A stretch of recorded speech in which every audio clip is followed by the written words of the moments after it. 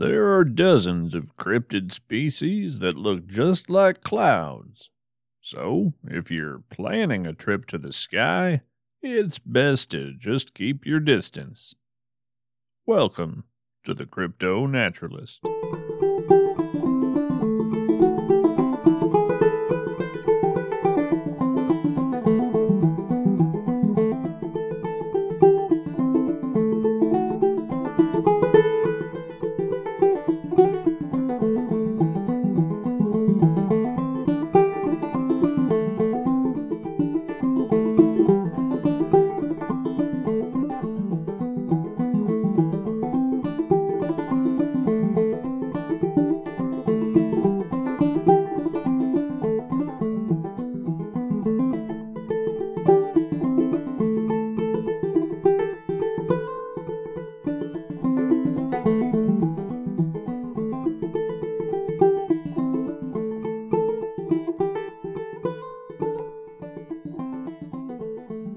One. There's time to experience, says the man on the far side of the room. There isn't always time to understand. With that, he slides a big brass key 50 feet across polished hardwood, and somehow it comes to rest against the snowy toe of my boot. It's cold as a river rock and heavy as a hen. I drop it into my pocket and feel its weight tugging at my suspenders, feel the metal drinking in the heat from my leg. 2. When I arrived here, I couldn't see the room. It was just a broad, low dome of earth and stone, a lump in the whiteness, hidden in a copse of maple.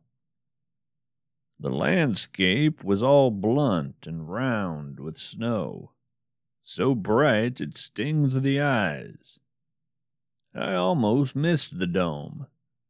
It was crowned by a fallen pine that perched atop it like a sleeping dragon. Shaggy green branches curving up to the bowed central trunk like a rib cage. Not truly dead, a corpse with one eye open. I half expected to see it rise and fall with breath. I was in Ontario, on the shores of Mudcat Lake, just off Route 64. 3. I had suspected there was a jellyfish nearby. You know that feeling you get when you're within a mile of an uncommonly large jellyfish. Kinda combination of what the internet kids call ASMR tingles and driving over a dip in the road too quickly. Well, if you're a crypto naturalist and you get that feeling driving through Canadian forest, it's time for you and your inexplicable RV companion to get exploring. 4. Stepping inside the dome, transitioning from trudging through deep snow and into a warm, round, wood-paneled den gave me an unusual sense of foreboding. It wasn't just the abrupt transition from cold to warm, bright to dim. It was the nature of the place. It was a little too welcoming, a little too me. It smelled of wood and pipe smoke. There were a handful of overstuffed chairs next to bookshelves. A curio cabinet filled with unrecognizable skulls and preserved plant species.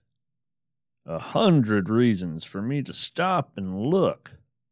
A giant grandfather clock stood off to my right, its brass pendulum swinging with a slowness that said it weighed more than I did. Everything about the place told me to stay a while.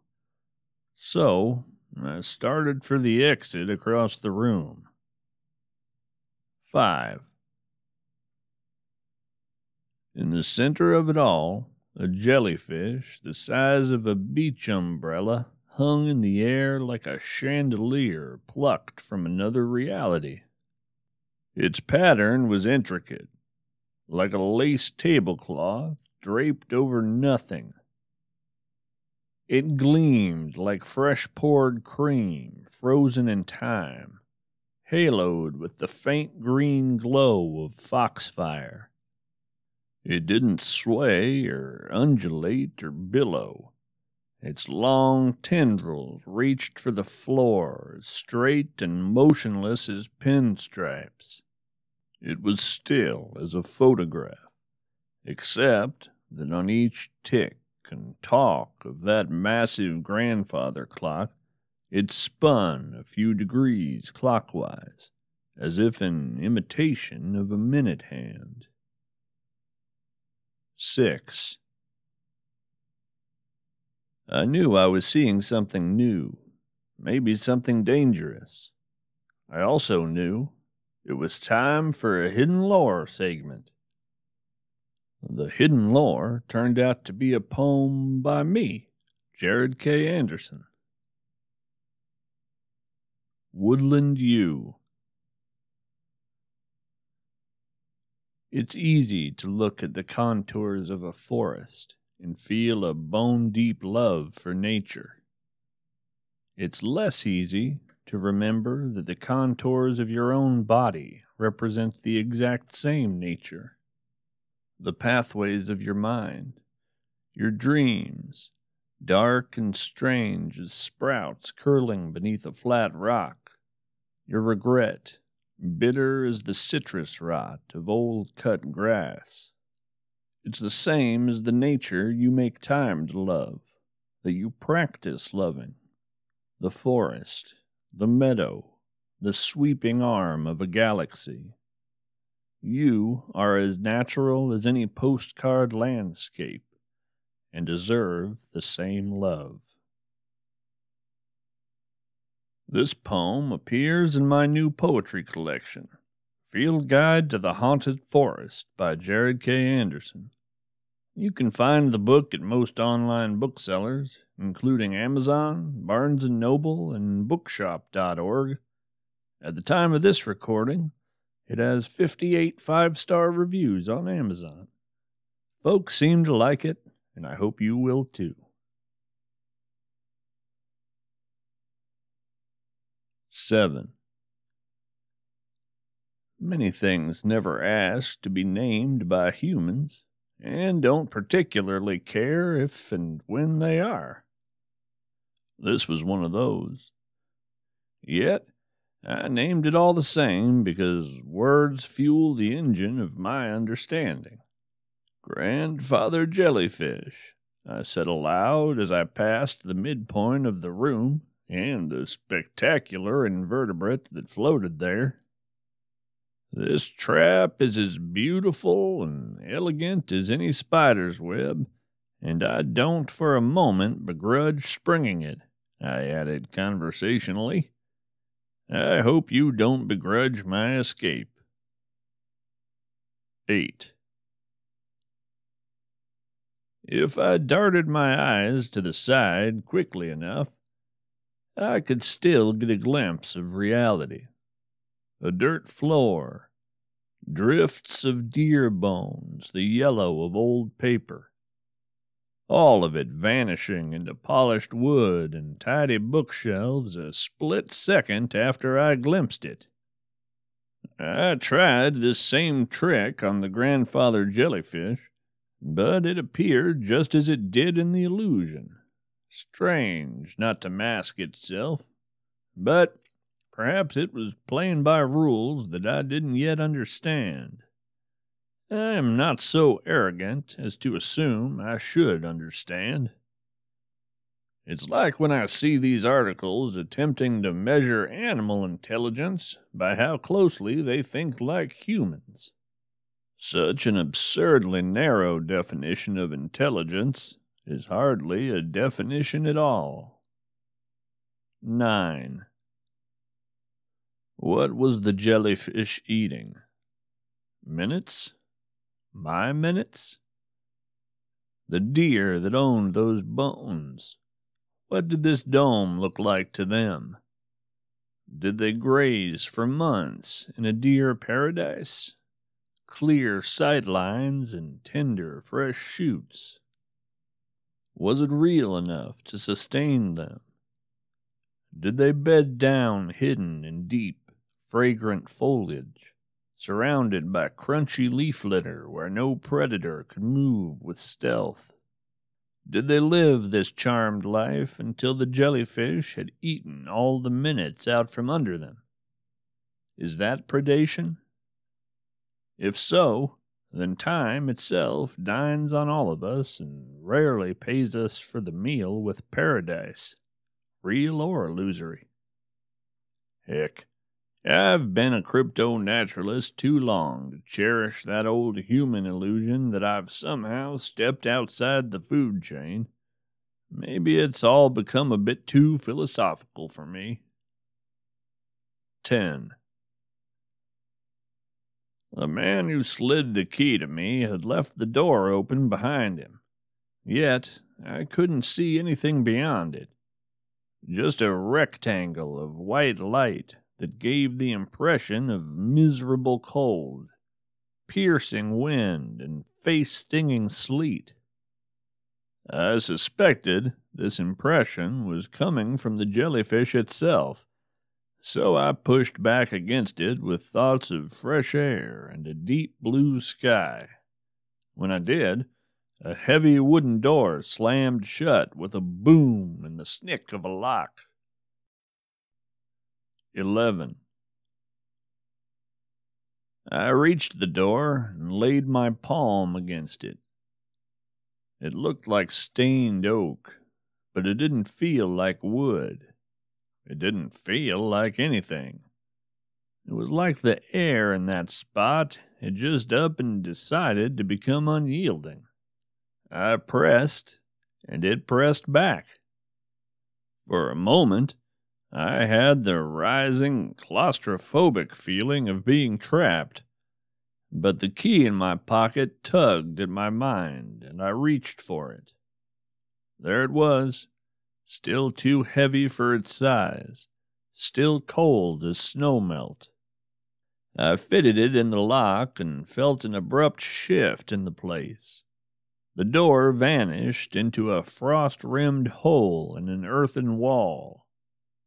I looked over my shoulder and saw that low-domed room as it really was. A burrow, a trap, a boneyard of incredible age and variety. I spied one skull that didn't belong to any species I could recognize, and I almost made for it. Then I noticed that my fingernails had grown half an inch in my stroll across the place, and decided it was probably time to go. 12. I paused at the exit. An itch on the back of my neck. I turned, and across the room I watched a snow-shouldered man who looked very much like me step inside. "There's time to experience," I said. "There isn't always time to understand." I slid the key toward him. It growled across the icy earth, miraculously finding a path between the bones to the toe of his boot. I thought of adding a warning, but I didn't hear that when I entered, so I couldn't say it as I left. Some situations and cryptids get awfully particular about symmetry. I don't remember stepping out the hole, but the next moment I was outside again, shielding my eyes from all that impossibly white winter brightness.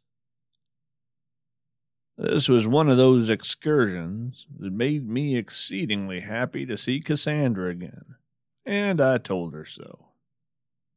Sometimes I think one of the chief virtues of adventure and misadventure alike is that they help you appreciate home. Home as in place, home as in people. Until next time, we're all strange animals, so act like it.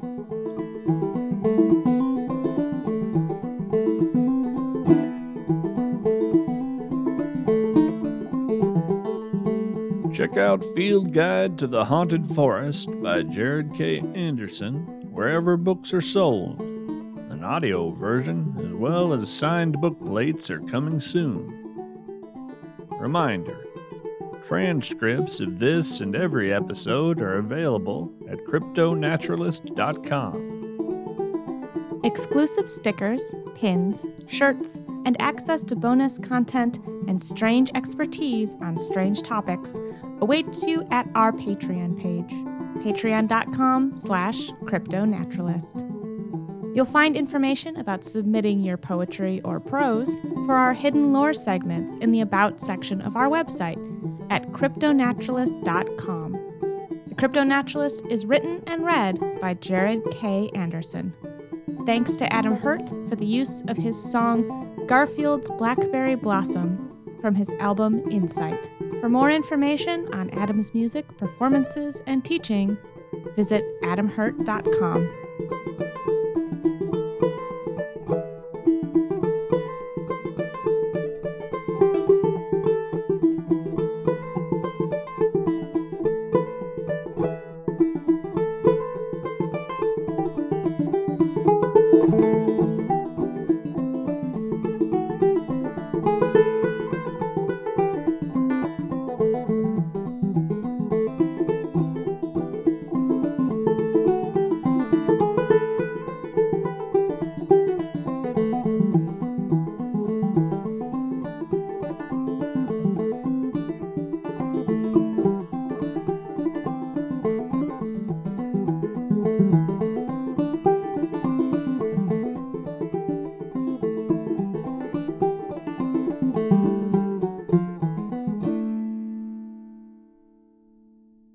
Postscript.